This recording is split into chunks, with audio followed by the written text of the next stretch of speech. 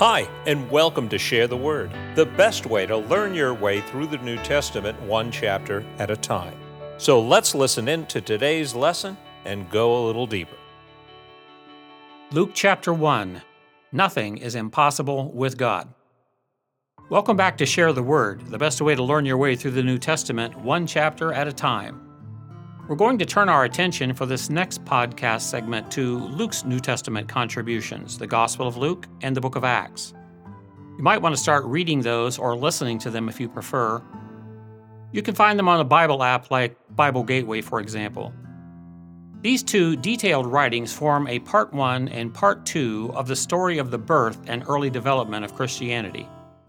Luke is the only one of the Gospel writers to carry the story forward beyond Jesus' earthly ministry years to show us what happened over the next 3 or 4 decades as Christianity quickly grew and spread.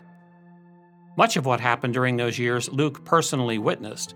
So, at the outset, let me tell you a few interesting facts about this fellow and then one likely theory about his 2 New Testament writings. Luke, the author of the Gospel of Luke and the book of Acts, is believed to have been a Gentile, that is, a non-Jew. And if that's true, he would be the only Gentile to contribute as an author to the New Testament canon of Scripture. Luke was likely, therefore, not among the first disciples of Jesus during his ministry years. So how did he get in here? Why is what he have to say important?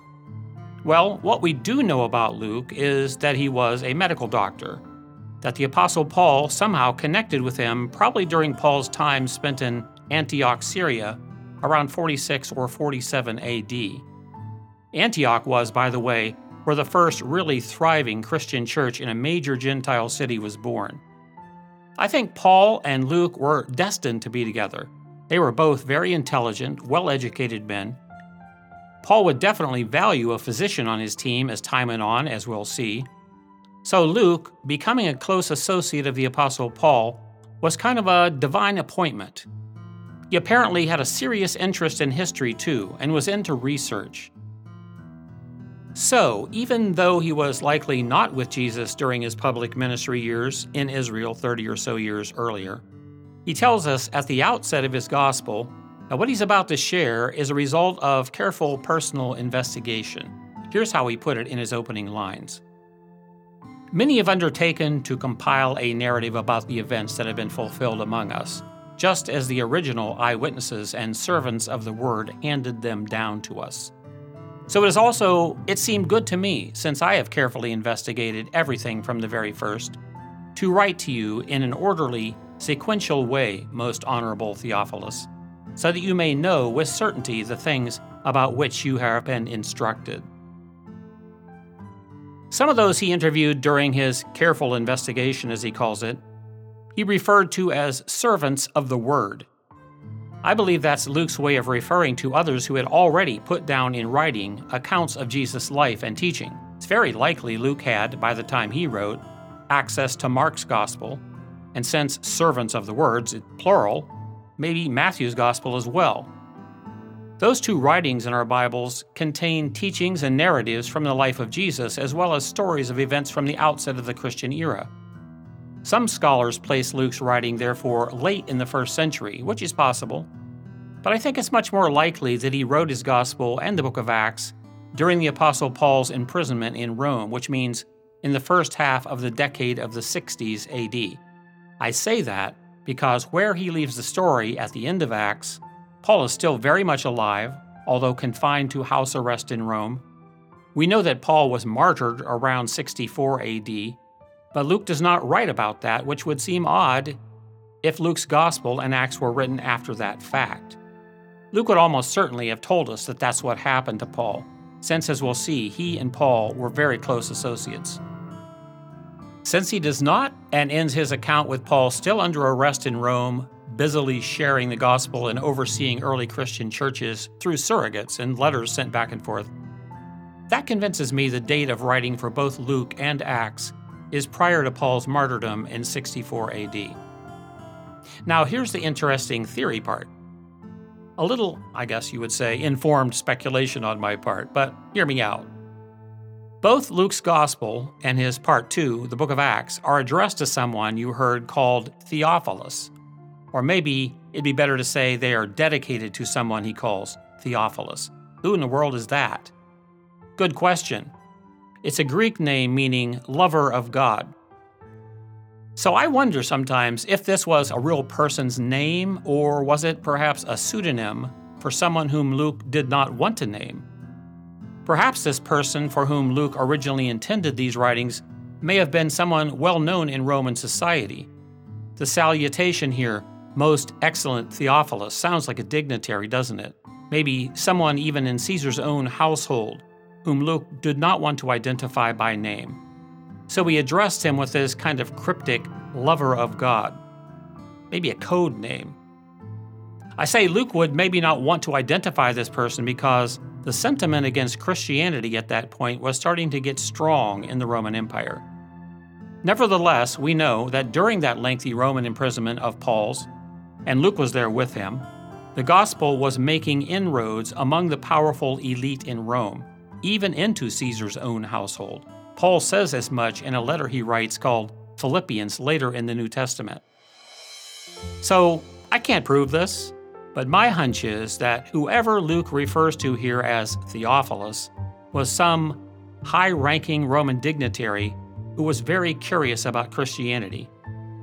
So while Luke was in Rome and with time on his hands because Paul was in prison awaiting trial, he sat down and wrote out this orderly account, as he calls it, of how Christianity began. Maybe he intended it only for this guy, or for others like this guy in Rome who'd heard Paul preach about Jesus and had become curious to know more. But God the Holy Spirit was using Dr. Luke to pen the third gospel and the definitive account of how infant Christianity spread from Jerusalem in only a few decades throughout the Roman Empire to the point it was now making serious inroads even into the imperial family. With all that in mind, let's return now to what Luke tells us he learned about the beginnings of Christianity. Notice he doesn't begin with the announcement of Jesus' birth, but with the announcement of John the Baptist's.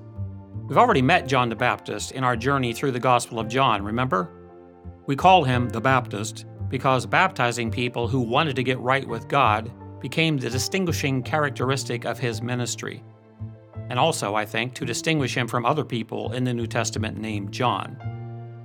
Luke was told, I'm sure by those he interviewed, about the important role this man played as a prophet in Israel, preparing the way for Jesus' public ministry. He writes here in chapter 1 about how an elderly couple named Elizabeth and Zechariah were told by an angel, Gabriel, that they would have a son even in their advanced age, and that God had a special ministry planned for him. He would be a prophet, a spokesman for God, who would call the nation to repentance, which means challenge people to own up to and be sorry for their sins, in order to get ready for the Messiah and Savior that God was sending. 6 months later, up north in Nazareth, Gabriel was sent again by God with another message to another person, this time a young woman by the name of Mary. Mary is told that she is highly favored by God and that she is going to conceive a son and that she should call his name Jesus. The name means the Lord is salvation.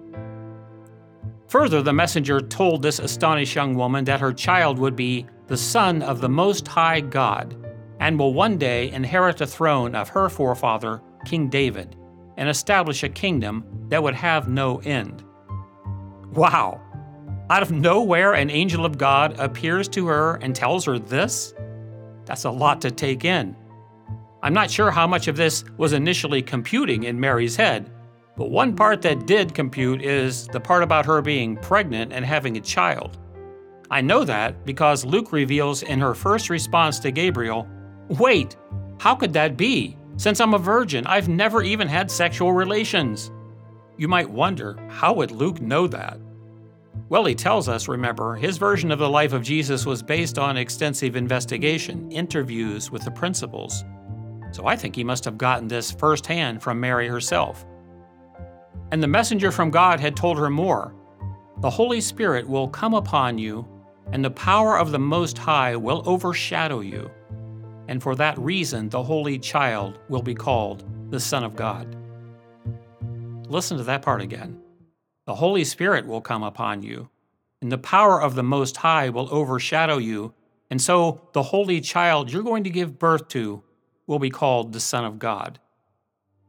Then Gabriel added, "And consider your relative Elizabeth, even she has conceived a son in her old age, and this is the 6th month for her, and she had been called childless. But nothing will be impossible for God." "Here's how it's going to happen, Mary, and this is why your son will be called the Son of God," the heavenly messenger explained to her. "Because he will be the Son of God. Literally, he will be conceived in your body supernaturally, without a man involved, by a miracle caused by the Holy Spirit." So at the very outset of Luke's Gospel, we are confronted with not one, but two miraculous conceptions.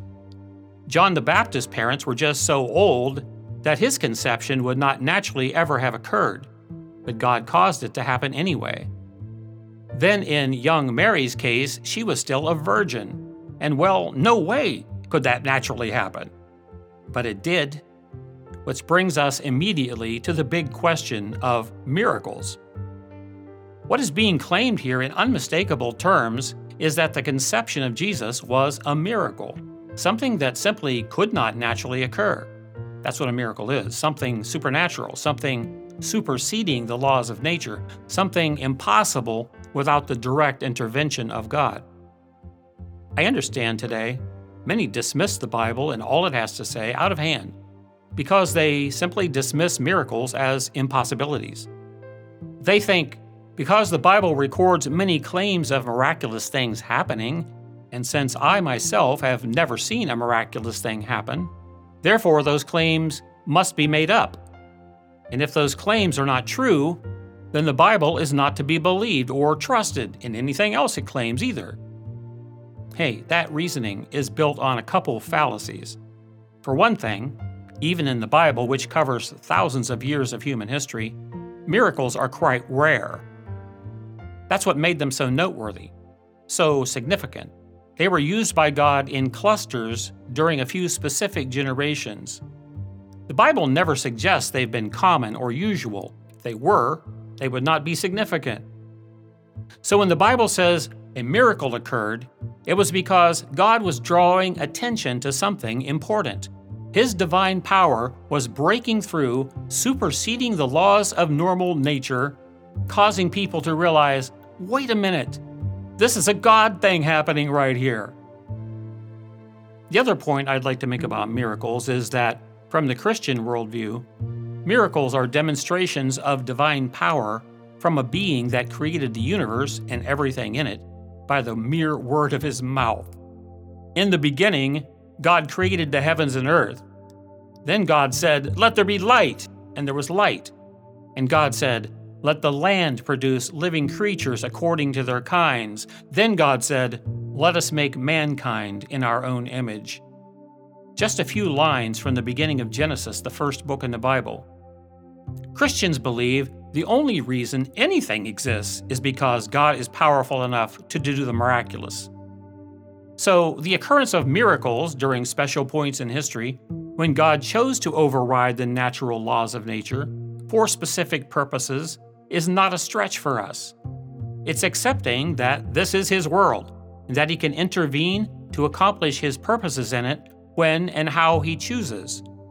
Christians believe that He certainly possesses both the power and the right to do that. This is exactly what is shown to, first, John the Baptist's father, who found it impossible to believe that he and his elderly wife were going to have a child, and then again to Mary when she was told, "You're going to get pregnant even though you were a virgin." Both essentially said, "We don't see how that could happen," because they, like most, not all of us, had never seen a miracle either. That's why the heavenly messenger reminded them, nothing is impossible with God. The supernatural conception and virgin birth of Jesus inaugurated another period we are told about in the Bible when God did break through the normal laws He instituted to govern this planet and began demonstrating His power through miracle after miracle. It's as if He was shining a very bright light on this special time and place, on this foundational era of Christianity and declaring, "I'm doing something extraordinary here. Pay attention, people." We often stress on Share the Word that we are focused on the big ideas in each chapter of the New Testament. The big idea I want to focus on here in Luke chapter 1 is the miracle of the virgin birth. Why it's so significant, in fact, essential. You might be thinking, the idea of Jesus being conceived and born while his mother Mary was still a virgin, that's pretty far-fetched. Or you might be thinking, why in the world does that even matter? What's the difference, whether it's a cool legend or in fact literal truth? Well, it makes all the difference in the world, actually. Let me explain. For one thing, if this claim in the Bible about the virgin birth is not true, we are left with a Jesus who was, at his best, a good teacher, a great role model. That's the best he could be. But that's not who he claimed to be, as we saw over and over again in the Gospel of John, remember? He claimed to be the Son of God who came down into our world from heaven on a mission. The miracle of the virgin birth means that Jesus, in fact, did not have a biological human father. He literally was the Son of God. He was absolutely unique. The New Testament throughout insists on this. The Apostle Paul wrote in a letter to early Christians, "In the fullness of time, God sent forth his Son, made of a woman." Not made of a man and woman, like the rest of us, but the Son of God, conceived and carried to term in the body of a woman. And another reason that Luke tells us here about Jesus' miraculous conception and birth and why it's so important is because it fulfilled a very specific prophecy about the coming of the Messiah the Jewish prophet Isaiah had written about 700 years earlier. This would be a confirming sign of his identity, Isaiah wrote about the Messiah. This is in chapter 7, his prophetic book. "The Lord himself will give you a sign. A virgin will conceive and bear a son, and he will be called Emmanuel." The term Emmanuel means God with us. That's exactly who the early Christians like John and Peter, Mary Magdalene, Luke, Paul, and others came to believe Jesus was God with us. A final reason I'll try and explain that the virgin birth claim is so important, so essential to the Christian faith, is bound up in the mystery of Jesus' two natures. The Bible writers came to believe that the man Jesus, born of a real woman, Mary, because he was the Son of God as well, had to have had dual natures. By that I mean, he was really human, but he was also really God at the very same time. I like the way the Apostle Paul expresses this in 1 Timothy chapter 3, where he writes, "Without question, the mystery of godliness is great. God was manifested in the flesh." And remember, the Apostle John also wrote the same mind-bending thing in his prologue. "The Logos, the creator of all that is, who was with God and was God, became flesh and dwelt among us."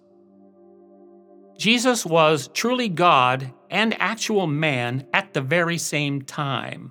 He had a divine nature and a human nature. Why is this very hard to wrap our minds around concept insisted upon by these writers in the Bible? Because they came to understand that Jesus had to be a real man who sinlessly, perfectly, righteously lived before God. He had to be that so he could one day be our perfect representative, that he laid down his life as an atonement for sin as our representative. But he also had to be divine, the unique Son of God, in order for that sacrifice on the cross he made to be valuable enough and powerful enough that it was sufficient an atonement to cover all of us who would believe into him as our Savior. Well, talk about big ideas. You may need to hit the rewind button and hear that a few more times. You might need to hit pause and try to wrap your mind around it, because this unique identity of Jesus, the result of his miraculous virgin birth, is at the very heart of the Christian faith. It was his unique virgin birth that enabled him to be both God and man at once. and only because he was both God and man at once was he qualified to become our Savior. The Christmas story, as we call it now, is not just a traditional holiday legend that we like to feel warmed by every December. It's the actual account of how the second person of the Trinity, God the Son, humbled himself for a time to miraculously enter our world as a flesh and blood human being. How he became one of us, putting himself in the care of a humble young woman from Nazareth and her soon-to-be husband. How this one they named Jesus, remember, the Lord is salvation, this literal virgin-born, sinless Son of God, when he came of age, changed the whole world through the truths he revealed, and made a way for us back to God through his sacrificial atonement for our sins on the cross. Returning to chapter 1 for just one more moment. Luke tells us, beginning at verse 39, and I'm sure this is what Mary recalled for him, that after she was told about God's miraculous plan for her to give birth to the Savior, and what God told her he had already done for her relatives Elizabeth and Zechariah in giving them a child in their old age, Mary decided immediately to go visit them in Judea. I think she was looking for confirmation, and she was looking for someone who could possibly understand and empathize with her impossible-to-explain situation. The moment Mary walked into their house, Elizabeth grabbed her 6-month-old baby bump and said, "Mary, my child just leapt for joy in my womb." Then, overcome with joy and the Holy Spirit, Elizabeth pronounced blessings on Mary and the Holy Child she was already carrying, God's own Son in the process of coming into our world. Next time, we will see Luke's beautiful description of how the birth of Jesus actually came about. Until then, don't forget that the awesome God who created everything there is could, and in fact did, bring about what the Bible writers all insist happened. He brought his own Son into our world through the miracle of a virgin birth. For nothing is impossible with God.